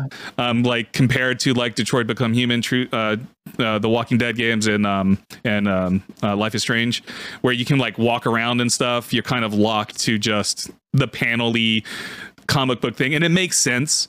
And then the other thing that kind of irritated me at times, but didn't really remove it from me, is that sometimes there are things in the background, like a car driving away, that doesn't follow the rules of the look.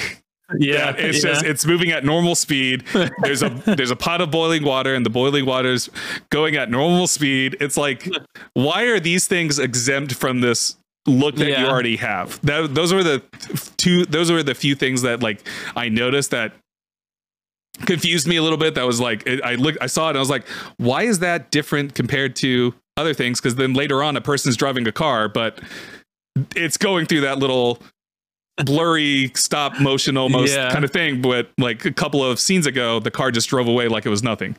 So it had a moment of confusion for me. I was like, what the why why are they not following the rules they already established? So I think there falls a little bit sometimes where some things aren't following the established design and might take you out of it. I know it did for me for a moment, but I was able to quickly get back in because the drama of it all ultimately is engaging, and I think that's the most important thing, especially for these aspects of these types of games, that it is the writing that draws you, it is the drama that you're going on that pulls you in. And I'm incredibly, like, with the way it ends, or at least the way my story ended, I'm incredibly excited about what they could possibly do if there's ever a sequel, or if they ever want to create it doesn't even have to be a direct sequel, but a sequel and this, like a spiritual successor to it, like that follows the sort of same structure and everything. Exactly. But yeah, I will say that no, I'm not gonna say, because I'll spoil things if I say anything else. So, but yeah, that is our game of the year so far. As Dusk Falls, #1, best game ever. You don't need, you know what? Ignore everything else. Don't play anything else this year. Only play As Dusk Falls over and over again. I actually, there's probably a lot you could do if you definitely do that. So now, Al, let's crack our knuckles. I don't think I've ever cracked my knuckles like this. I don't think I can. Let us dive into the incredible games that are going to be coming out later this year. There's a lot of great games coming out later this year. I mean, obviously the big one is God of War. I'm curious. We can go in any order. I have like honorable mentions that I just want to mention. I'm not going to talk at length about them, so I can go. I can go first with my honorable mentions, or what? How do you want to do this? Let's just maybe go back and forth. I have like a few, and we can just go back and forth to see what we're excited, because I have a few that I'm like, oh, I can't wait for this to come out, and I can't wait for this. So right. I have 6 games that I want to talk a little bit at length about, and then I have about 6 honorable mentions, so I can just cool. Whatever you want to do. You can start it off. Okay. Then I'll start off. Then the first one that comes to mind. Hold on, I just had it here. Where is it? It's coming out next month. The one that we both played the demo for, August 11th, Curse of the Lamb. Very, very excited for Curse of the Lamb. For those, I think the demo's still on Steam, isn't it? I think it is. Yeah. Okay. If you haven't played Curse of the Lamb, great art style. Yeah. Great, cool, cartoony art style. It's so pretty. It is adorable and creepy all at the same time. It's this cool game. Basically, the premise is that you play as this lamb that is sacrificed as a sacrificial lamb, and the story is that you get sacrificed, but then you end up meeting. They don't call him the devil, but he's basically the devil. Yeah, essentially. And he makes a deal with you, or you make a deal with him, whether you like it or not, to kind of create this cult for him. So you are building this cult, and you're fighting these other demons, or I guess they're demons, you would say, that try to oppose him, I guess. Yeah. But it has this cool aspect where you're building this cult of yours, so you have to build like a place where they can cook food, a place that they can build shelters. You're on this like little plot of land, and the demo came out. It's on Steam. Download it if you haven't played it. It's free. It's so cool. It's so fun. It's like very playful. And it's made by Devolver Digital? It's being published by Devolver Digital. I can't wait for that game to come out, because it's so fun. I can tell that I'm gonna have a lot of fun with it, or I hope so, at least. So that's one game that I'm waiting for. Yeah. Massive Monster is the the name of the company, developers, I should say. Oh yeah. Nice. Cult of Lamb is on my list as well. So I have it like ranked, and it falls at the number 4 spot for me. Oh, nice. Yeah, I'm incredibly excited about this game. Like, I'm looking forward to it. It's cute as all hell, creepy at times. The art design's fantastic, and it's a roguelite, roguelike meets a management sim. You're trying to build like this little village or your little cult and stuff, and you're recruiting as well. So you go out and recruit people and stuff, and they're equally as adorable as the lamb. And it's just there's like dark humor to it that I just absolutely adore. Like it's really cool. I'm excited about it. So I'm gonna like run through some honorable mentions real quick. I'm excited about Digimon Survive that comes out next week. Splatoon 3 comes out soon as well. Scorn, which we've talked about before. Scorn. Game looks disgusting. It does look disgusting. I'm gonna try to play it, but I'm not happy that I'm gonna try to play. I feel the same way. That's why it's an honorable mention for me. Like I think visually, as grotesque as it looks impressive. Yeah. The grotesqueness kind of turns me away. Why it's just an honorable mention. And then something we talked about a little bit prior to the stream start. Or maybe we talked about it earlier in the stream. It's all a blur to me now. Curse to Golf. Man. We should play that. Yeah. And then Marvel Midnight Suns, which is like the XCOM slash deck building Marvel game that's coming out in, I believe, October. So yeah, those are just running through those. I'm just excited about those games. I don't necessarily think they're going to make my top 10 list or anything like that. Like, honestly, like as much as excited as I am for Digimon Survive, I have no expectations that the game's going to be good. I'm just going to play it because I love Digimon and I like Japanese RPGs. But maybe it'll be a sleeper hit. Maybe it'll be incredible. I don't know. I'll find out next week when I fucking play it because I'm going to buy it. Hilarious. But yeah, so getting to my actual proper list, since you said Cult of the Lamb, I'll mark that off of my list so we don't have to talk about it again. I'm incredibly excited, and this probably isn't a surprise. It shouldn't be a surprise because I've talked about my love of Pokemon before, but I'm excited about Pokemon Scarlet and Violet. I by no means actually think these games are going to be Game of the Year worthy.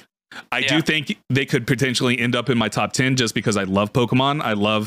I'm excited about what this new generation of Pokemon is going to be. There's been leaks. There have been a lot of leaks of like the formula changing up. Like instead of 8 gym leaders, there's potentially 6 gym leaders. You'll be able to battle the gym leaders in any order that you want and that sort of thing. So they are leaning into that open world. You can go do whatever you want. There's no one going to hold your hand. Do and go at your pace, whatever pace that means for you. So I'm really excited about that. I'm excited about seeing what a true co-op journey, Pokemon journey could be, since you can now play with other people. They can come to your world, and what does that actually mean instead of just coming? So the way like Sword and Shield does it, you do co-op in the wild areas. Those are specific zones that you're in, and they're not connected to the other parts of the game. Whereas Scarlet and Violet, you're going to actually be able to travel the entire world with a co-op partner. So I'm curious what that actually means, how that's going to play, how the dynamics might change for that. So yeah, there's like just a lot of stuff I'm excited about with Pokemon. I don't necessarily think it's going to revolutionize Pokemon. I think Pokemon has a formula and it sticks to that formula consistently.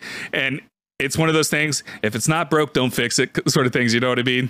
Because Pokemon has been selling bukus since Red and Blue. Like, without a doubt, Pokemon Scarlet and Violet is going to be one of the best-selling games of this year because every Pokemon game is a best-selling game the year it comes out. So, like, there's a reason why Pokemon is the #1 franchise in the world right now. Because people love it, people recognize it, and it's crazy that it makes more money than Mario and Zelda combined in terms of like, like in terms of sales and shit like that for like merchandise and stuff. It's crazy how much reach Pokemon has. And it has had that reach since we were kids, dude. Think about that. That's fucking insane. We're in our 30s now. We've been with Pokemon our entire lives. Pretty much. My god. There was only what, 6 years of our lives without Pokemon. Yeah, I think so. Yeah. I don't even remember a time before there was Pokemon. That's very true. So yeah, like I don't think Pokemon is going to be on any Game of the Year list, but I do think it's going to be on people's like favorite games that they played type thing. You know what I mean? So definitely. I know it's going to certainly be there for me. Like whether it's going to be top 10, that's up for debate. We'll see. It's going to take a lot for it to get in the top 10. Like, but I think I'm still going to have fun playing it. Yeah, definitely. I agree completely. Pokemon is going to be here forever till we're gone, or even past when we're gone. You're going to have kids because I'm never going to have kids. You're going to have kids and they're going to still be playing Pokemon. So I was like, wow, I remember when I played Red and Blue, and they're like, what? What color is that? No. I've never heard of such colors before. I've only heard of turquoise and magenta. That's hilarious. So I'll go to another game here that I'm excited to play. Technically, this game has already been out, but it's finally coming to PC. And I know it's going to look stunning. Marvel Spider-Man. Okay. And so that's coming out. I'm looking forward to play it because I actually never played the Spider-Man that was on the PS4. That's the one. PS4. So I'm excited for that to see how beautiful it's going to look on PC. Because this is just one of the few games that PlayStation has kind of been like, okay, well, we're finally going to start to release some of our exclusives to PC. And so I'm excited for Marvel Spider-Man. That's going to be fun. It's a solid game. Yeah. I think Miles Morales is also going to be released, right? Yeah, I think so. I think it'll probably be a little bit before it comes out. Yeah, I think it comes out after at some point. Because like Spider-Man's coming out in September, right? Yep. No. Spider-Man is coming out in August. It's next month. Oh, in August? Actually. Okay. Yeah. Maybe it's Miles Morales or something. I don't know. Maybe it comes out around Christmas because that's in the story of Miles Morales, it is close to Christmas time. So that would be clever. Be smart. Anyways, it's a fun game, dude. I think you're gonna like it a lot. Like, nice. It's I'm not the biggest fan of the open worldness of Spider-Man, like, because there's a lot of just things to do in the world, but the story is really good. Like, I really enjoyed the Spider-Man story. The journey of going with Peter Parker and stuff, and it's not an origin story at all. You've already been Spider-Man for a while, and so that's nice and refreshing. You don't have to like retrend getting bit by a spider again or anything like that, because like we've seen that a million times at this point. Yeah. So another game that I'm excited about, I'm not really sure why I'm excited about it, because like I mean, I guess it's gonna be fine. Mario plus Rabbids Sparks of Hope. Like, did you like my Dread Pause? Did you expect it to be something? What did you expect? I thought it was going to be something else. I was like, what? No, like, I mean, I like Mario plus Rabbids, but I'm also like indifferent towards Sparks of Hope. I think Sparks of Hope looks awesome. I think they're introducing a lot of cool stuff, but a part of me is just like, man, I can't wait to fucking play this. And I know why, because I enjoyed the first game, but I also, again, don't expect this game, similar to Pokemon, I don't expect this game to be like in top best game of the year category, like by any means, but I think it's going to be on a lot of people's, this is an awesome, fun game. Yeah. I think that's what it's going to be ultimately for me too. Again, whether it be in my top 10, don't know. But I really enjoyed Mario plus Rabbids, the first one. So, I mean, probably going to like Sparks of Hope. I can't imagine, unless it's just like a completely broken mess when it comes out. And that's unlikely because Nintendo is like one of the few companies that is good about. Yeah. I think it's Ubisoft that's actually making it. But Nintendo is usually good at, like, quality control wise, good about not releasing broken messes. So nice. What's another game for you? So another one that I can't wait, and I think you feel the same as well, because we actually saw this a few times in the showcase, but I cannot wait. I'm excited to play.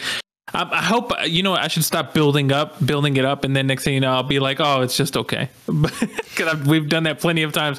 But I want to play. We did it with Trek to Yomi. It's not even close to, like, man, no. I was hoping, prior to that, I was hoping Trek to Yomi was going to be on my Game of the Year list. And it's nowhere even close. Yeah.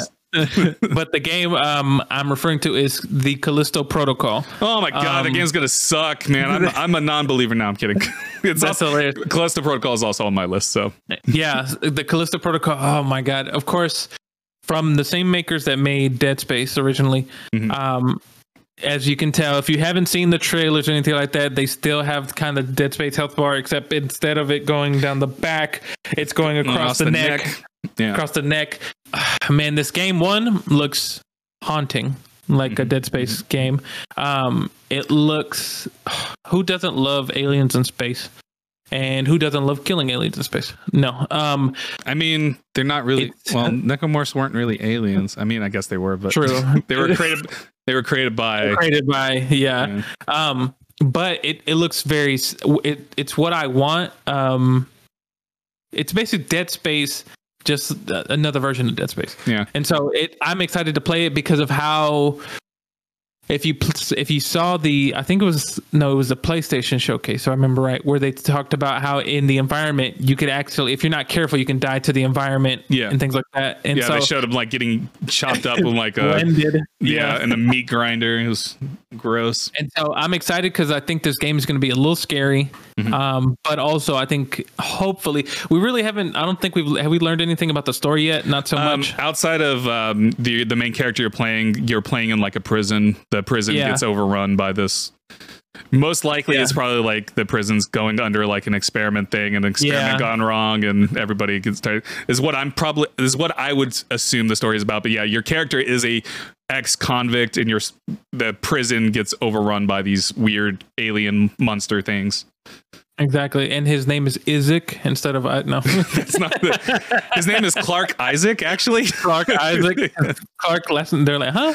That's a nod to Dead Space. If you don't know, his name is Clark David Isaac. It's really weird. You know, he now has three first names. But that's what I'm excited for. That's another one that I can't. It's coming out in December, at the beginning of December. Yeah. The downside to that with Callisto Protocol falling into that, and this is me just bringing this up because the Game Awards, Game Awards, the televised Game Awards, the one that Jeff Keighley does, and all that, the one that's tied into Summer Games Fest. They have like a cutoff date of like mid-November, so it's going to suck for Callisto Protocol because they're not going to fall into that. And so, I mean, I'm sure Callisto Protocol is going to do well in like other Game of the Years, like IGNs and GameSpots and stuff. But like the one that people watch, like on their Xbox and on Twitch and stuff like that, and not just read an article on a website or anything like that. Exactly. Yeah, I'm excited about Callisto Protocol as well. Like it, I've mentioned Dead Space 1 and 2, love them. Dead Space 3 fucking sucks, but but yeah, I'm excited about Callisto Protocol a lot. I'm hoping that it is. I hope that it is going to lean more into the horror-y side of Dead Space.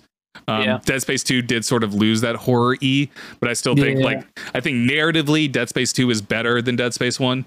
So I hope I hope Callisto Protocol has that horror-y aspect of Dead Space 1, but then has like the narrative complexity that Dead Space 2 had. I shouldn't say complexity because Dead Space 2 narrative not horribly complex, but it is still more than what Dead Space 1 had. So yeah. Exactly. So I have high hopes for Callisto Protocol though, because I recently played Dead Space 1, 2, and 3 on my stream. Those games, even Dead Space 3, they all still play really good. They all still feel really good to play. Like even though it's been over a decade now, almost 2 decades since well, not quite 2 decades, but like 15-ish years since Dead Space 1, and then a decade for 2 and 3. So they still feel good. Like they still feel great to play. So I'm excited about it. I'm excited to see like what lessons they learned from Dead Space, what new ideas they could potentially bring, or is it just going to be a good Dead Space clone? Exactly. So nice. Because I know like originally people compared Dead Space to like Resident Evil and were like, this is just a good Resident Evil clone. I'm like, no, this is better than Resident Evil in my opinion. But Resident Evil fucking nonsense. So at least with Dead Space, I actually understand the story that's going on. So Resident Evil, I couldn't tell you what the fuck's going on. I will bring up another game. I think this is the big game, God of War Ragnarok. Obviously this is the game that I think everybody is anticipating. I would even dare say that there's more anticipation for this game than Elden Ring. Yes, definitely. I think with Elden Ring, it was like the people that wanted Elden Ring were excited about it. It was after Elden Ring came out, all the reviews came out and people going, no, you need to play this fucking game. That's when the excitement for Elden Ring really took off. I think the reverse is happening here with God of War Ragnarok, where everyone is excited about God of War Ragnarok because we know what it's going to be. We have the expectations of a narrative-driven game with great combat, with characters that we already know and love. And so I think the anticipation of that is what elevates God of War. And I also think that's ultimately could potentially be the downfall for God of War Ragnarok. You know what I mean? Like, Definitely. all those expectations. If God of War comes out and it's just God of War 2018 again with just a slightly different story, that's going to disappoint a lot of people. Yeah, definitely. I mean, that's not to say that 2018 is not a good game, because it is a good game. But people are putting so much expectations on Ragnarok that, you know, it could. I don't foresee God of War Ragnarok being bad by any means. I think it could come out and just be good. Yeah. Not great, not amazing, not you need to go play this God right now type of thing. But it could come out and the reviews and people's response to it could just be like, man, we waited this long for this type of thing, you know? Yeah, So. no, definitely. I agree 100%. Because it feels like, it's funny, even though all these other great games are coming out, it feels like right now the one that stands out the most is that everybody's waiting for God of War. Yeah. That's what it feels like. There's like so much waiting. They're like, we want this now. And so I'm hoping for the best. I'm hoping for the best that this game comes out and it's a great game. And so that's all I can do. Yeah, that's pretty much the same here. Like I haven't completed 2018. I'm going to attempt to, at least. Because like God of War 2018, as weird as it is, it has everything that I should like in a video game. I always reach a point in that game where I'm just like, I don't want to keep playing anymore. I don't know why, but it's always around the same point. It's after you get introduced to the serpent, the world snake, and you like start opening portals to other portions to different areas. I always start just like falling off. I don't know why. I don't know what it is. That's not even that far into the game. I think it's like 2 or 3 hours into the game, depending, like at least how I played it, because I was like trying to explore everything and all that jazz. But yeah, it's I think it's a beautiful game, and it's a game that I really, really want to like. But something stops me, and I'm hoping that I can get into it at least. My only fear is that, similar to Horizon Zero Dawn, I'm going to play God of War, and then when God of War Ragnarok comes out, I'm going to play it and they go, yeah, I can't play it right now because I'm burned out, because I just beat God of War type of thing. So we'll see. We'll see. I'm cautiously optimistic, and I'm more excited for the response that other people have than necessarily my own response to it, if that makes sense. Because that's definitely sort of how I felt about Elden Ring too. I was always more excited about other people's opinions and thoughts on Elden Ring than my own, because I know I'm in a minority when it comes to Elden Ring, and I'm in a minority when it comes to God of War as well. So definitely, I agree 100%. The only other game that I think I saw here, of course, is Overwatch 2. That's the only one that matters. No, boo! Overwatch sucks. And that's only the PvE part. Or no, the PvP part. PvE doesn't come out till next year. Yeah. Wah, wah.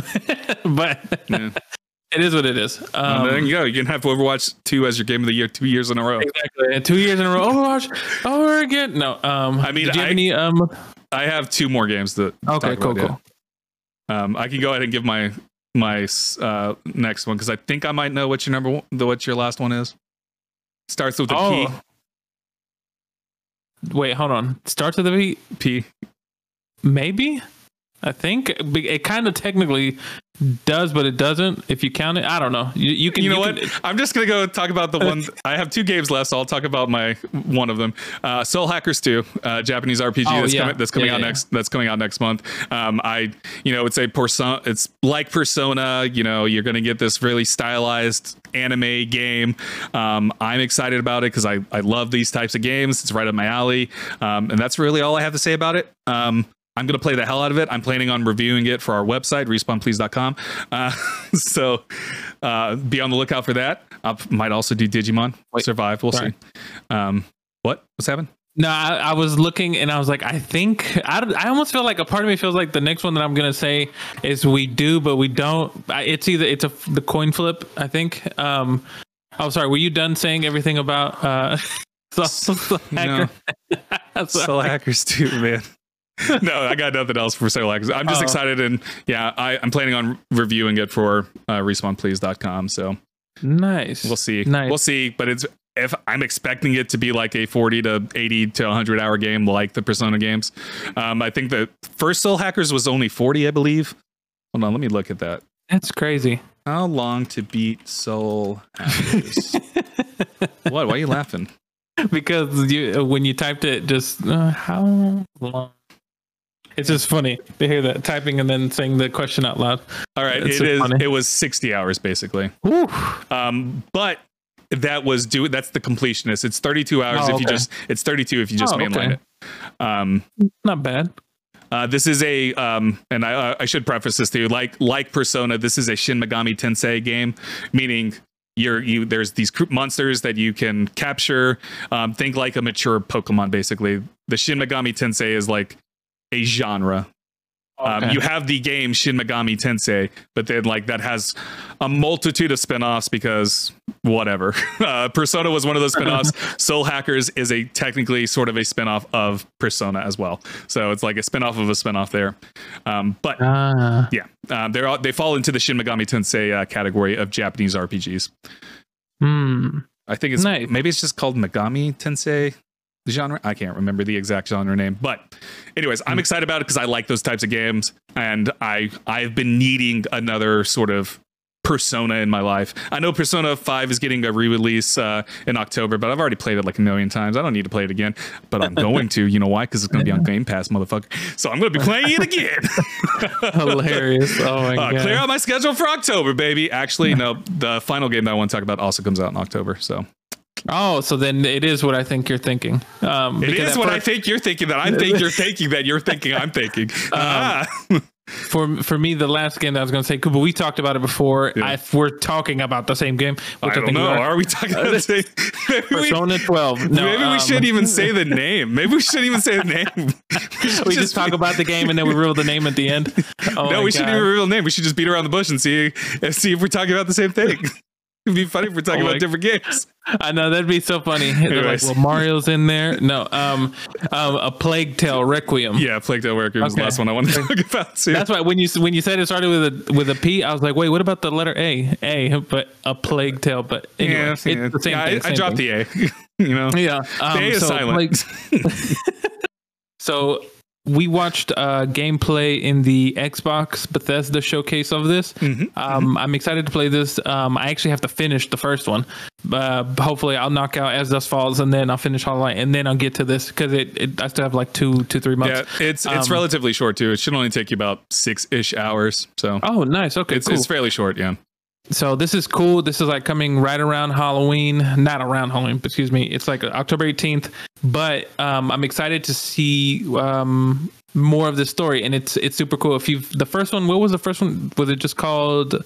It's called Plague Tale Innocence. Innocence. That's what it was. So I'm excited for this one. Yeah, because I haven't played in a while. I need to finish it. But this is another big game that I'm waiting for. Yeah, it's I am excited to see like the enhancements it can be. I'm a big fan of the first one. I love the first one. Innocence has one of my favorite narratives. I just really like Hugo and what's the sister's name? The one that you actually play as. I can't remember those. It's like Elise or something like that. No. Oh my God, why can't I remember the name? It is you play. Oh my God, just tell me the fucking names of these characters. Amicia. There we go. Amicia. Hugo and Amicia. I really like them as characters. I love their relationship. I love the narrative of it. Gameplay wise, there's a lot to be desired. It does suffer a little bit in the gameplay mechanics. It tries to be a stealth game, and the stealth mechanics don't really work all that well sometimes. And then it takes a hard left turn at the end of the game where you're just like, what the fuck is happening? Because nothing else in this game really lends to the ending really well.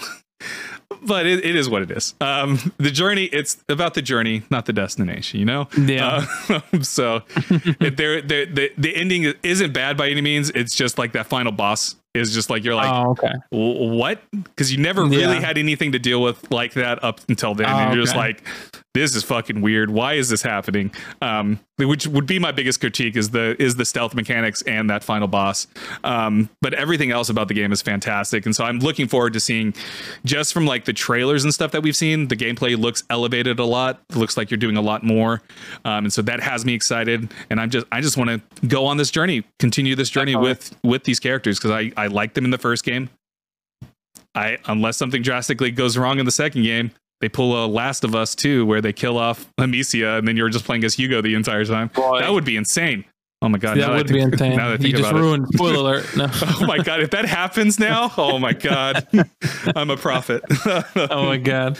You may call me Prophet Jesus now. But oh my God. But yeah, like I'm just incredibly excited about it. And it is considered a horror game. Even though I know I talked about this before.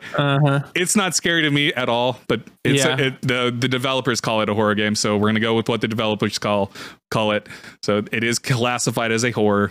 I don't personally see it, but since it's classified a horror, comes out in a good month to come out in October, spooky month. So there you go. Nice. Well. That is it for the list. Do you have any other games that from that massive list I gave you? Was there anything else that jumped out to you? Even if it's just like minor things that you were like, oh, that caught my attention. There is one, but it doesn't say that it hasn't been announced as far as like the release date. But the Choo Choo Charles, I actually want to play that. Oh God damn, dude! Why did you have to remind me of that game? Talk about a horror game. God. Yeah, no. But it's interesting. I like that. It's just such a crazy concept. Yeah. But that hasn't been announced. I want to say, was there one more? I don't know if it's this year. There was if you played Angerfoot, Angerfoot from Devolver Digital. Yeah. That was such a fun game. I still haven't tried the demo yet. That demo's on. Still fun. It's so chaotic. But anyway, other than that, I think that's it for me. I'm not really excited about the game that I'm about to say, and that's why it's just going to fall into honorable mention. But Saints Row. There's like early previews that came out today that say it's good. But I mean, it's early preview, so that could mean anything. But it's coming out in August, so next month. So it might be worth checking out. Maybe. I'm not sold on it, because I honestly have never really cared too much about the other Saints Row games. I think they're wacky, stupid fun. They're definitely like where Grand Theft Auto tried to get serious, and like they're serious as Grand Theft Auto gets. Saints Row went wacky and crazy. You know what I mean? Yeah, like Saints Row, Grand Theft Auto is wacky and crazy, but it's like a different kind. You know what I mean? So exactly, yeah. It's Saints Row is more like, it doesn't have the world's rules, like Earth's rules. It more so just has like a lot of crazy stuff can happen. Whereas Grand Theft Auto has the world's rules. But there's still some crazy stuff and wacky stuff that happens but it has the rules of, everyday life. Like the dude that dresses up as an alien and then you like take shrooms and you have to kill it. Do you remember that? Yeah. It's with Michael. Yeah. He was tripping. He was tripping balls and like killing the alien dudes. It's weird and wacky, but it happened because he was on drugs, Exactly. So it made sense, whereas that would just be a normal thing in Saints Row. So exactly. But other than that, there's not really anything else. There's some solid games, like Tunic is coming out for PlayStation. Play Tunic. Last of Us Part 1 to PS5, another remaster. Nier Automata, No Man's Sky, they're all both coming to Switch. Nice. High on Life, that's the game I forgot. High on Life. It's that comedy game from the makers of Rick and Morty. I forgot about that. Yeah, I forgot that. I just saw that on the list. That's coming out in October. That's going to be a day one thing on Game Pass as well. Nice. So yeah, there's just there are so many incredible games. I'm looking at the list. These are games that like I'm not necessarily interested in playing, but I'm looking at them like, God, this is going to be good. Like, because like honestly, like if any one of these games like Saints Row gets good reviews, most likely I'm going to check it out just to see if it does vibe with me. Like I'm going to play High on Life because it's going to be day one Game Pass, so why not? Exactly. Now, No Man's Sky and Nier Automata, I already have those games, and I don't need to play them on Switch. I can't imagine them playing well on Switch. I'm amazed that any game plays well on Switch. So, Switch. Nintendo needs to start thinking about releasing a new console. You know what I mean? Like Switch is I think this is one of the reasons why I haven't gone through Pokemon Legends Arceus. It's really framey. It's really framey, and it kind of turns me off. Like it gets down to like 20 frames. It's horrible. Whoa. It's horrible. There's just it's vomit inducing at times. I've been watching a streamer play it because she's shiny hunting and Pokemon Legends Arceus. So I'm like, oof, that game not looking good. I don't know if it's because of the her stream, or if it's the game itself. But like when I have played it on my side on my Switch, it does not play well. And it's something I'm noticing more and more, and I don't know why I'm noticing it more and more. I think I'm just spoiled with a good computer and a good, good computer, and then Xbox and PlayStation 5 getting up to 120 frames on some games and stuff. But my computer is like untapped. Like I can change it to anything. This is not important. We're done. We're done with this conversation. This was our episode 16 of Respawns Please. We talked about our game stuff. Elias, take it away. Hey everybody, thanks for tuning in to episode 16 of Respawn Please. If you're watching us on Twitch, make sure that you follow, subscribe, heart us, or just drop a message in the chat. If you watch the stream, you can catch us every Thursday at 7 p.m. Central Standard Time. That's 8 p.m. Eastern. Also, if you can't catch us, we do put the video recorded version on YouTube at just type in Respawn Please podcast, and we pop up there, and you'll catch the recordings of the live podcast. We also have the audio versions of the podcast that are available on Spotify, Apple Podcasts, Google Podcasts, everywhere that you get podcasts. Also, make sure to follow our social medias for the podcast at Respawn Please Podcast on Instagram and on TikTok. On Twitter, it is at Respawn_Please, is it? Or what was the question? What's the handle for the Twitter account? It's Respawn Please. Respawn Please. Okay. Respawn Please podcast or something like that. Let me look at it real quick. I'm looking. It's Respawn_Please. Yeah. That's that Respawn_Please on Twitter. Make sure you follow us at all three places. Also, we do live streams on this channel every Friday, usually around 7 p.m. Central Standard Time, where we play a game for about an hour or two and just hang out. So tomorrow, did we decide on tomorrow? No, we haven't. No? That's something we're gonna have to talk about after the stream. It'll be so many options. It's gonna be, if anything, it'll be Fall Guys. Like, oh, that'd be so much fun. We'll just default to Fall Guys unless we come up with something different. We'll talk about it off stream though. But other than that, that's the podcast. That's the podcast, motherfuckers. Have a good goddamn night, you stupid sons of bitches. Peace.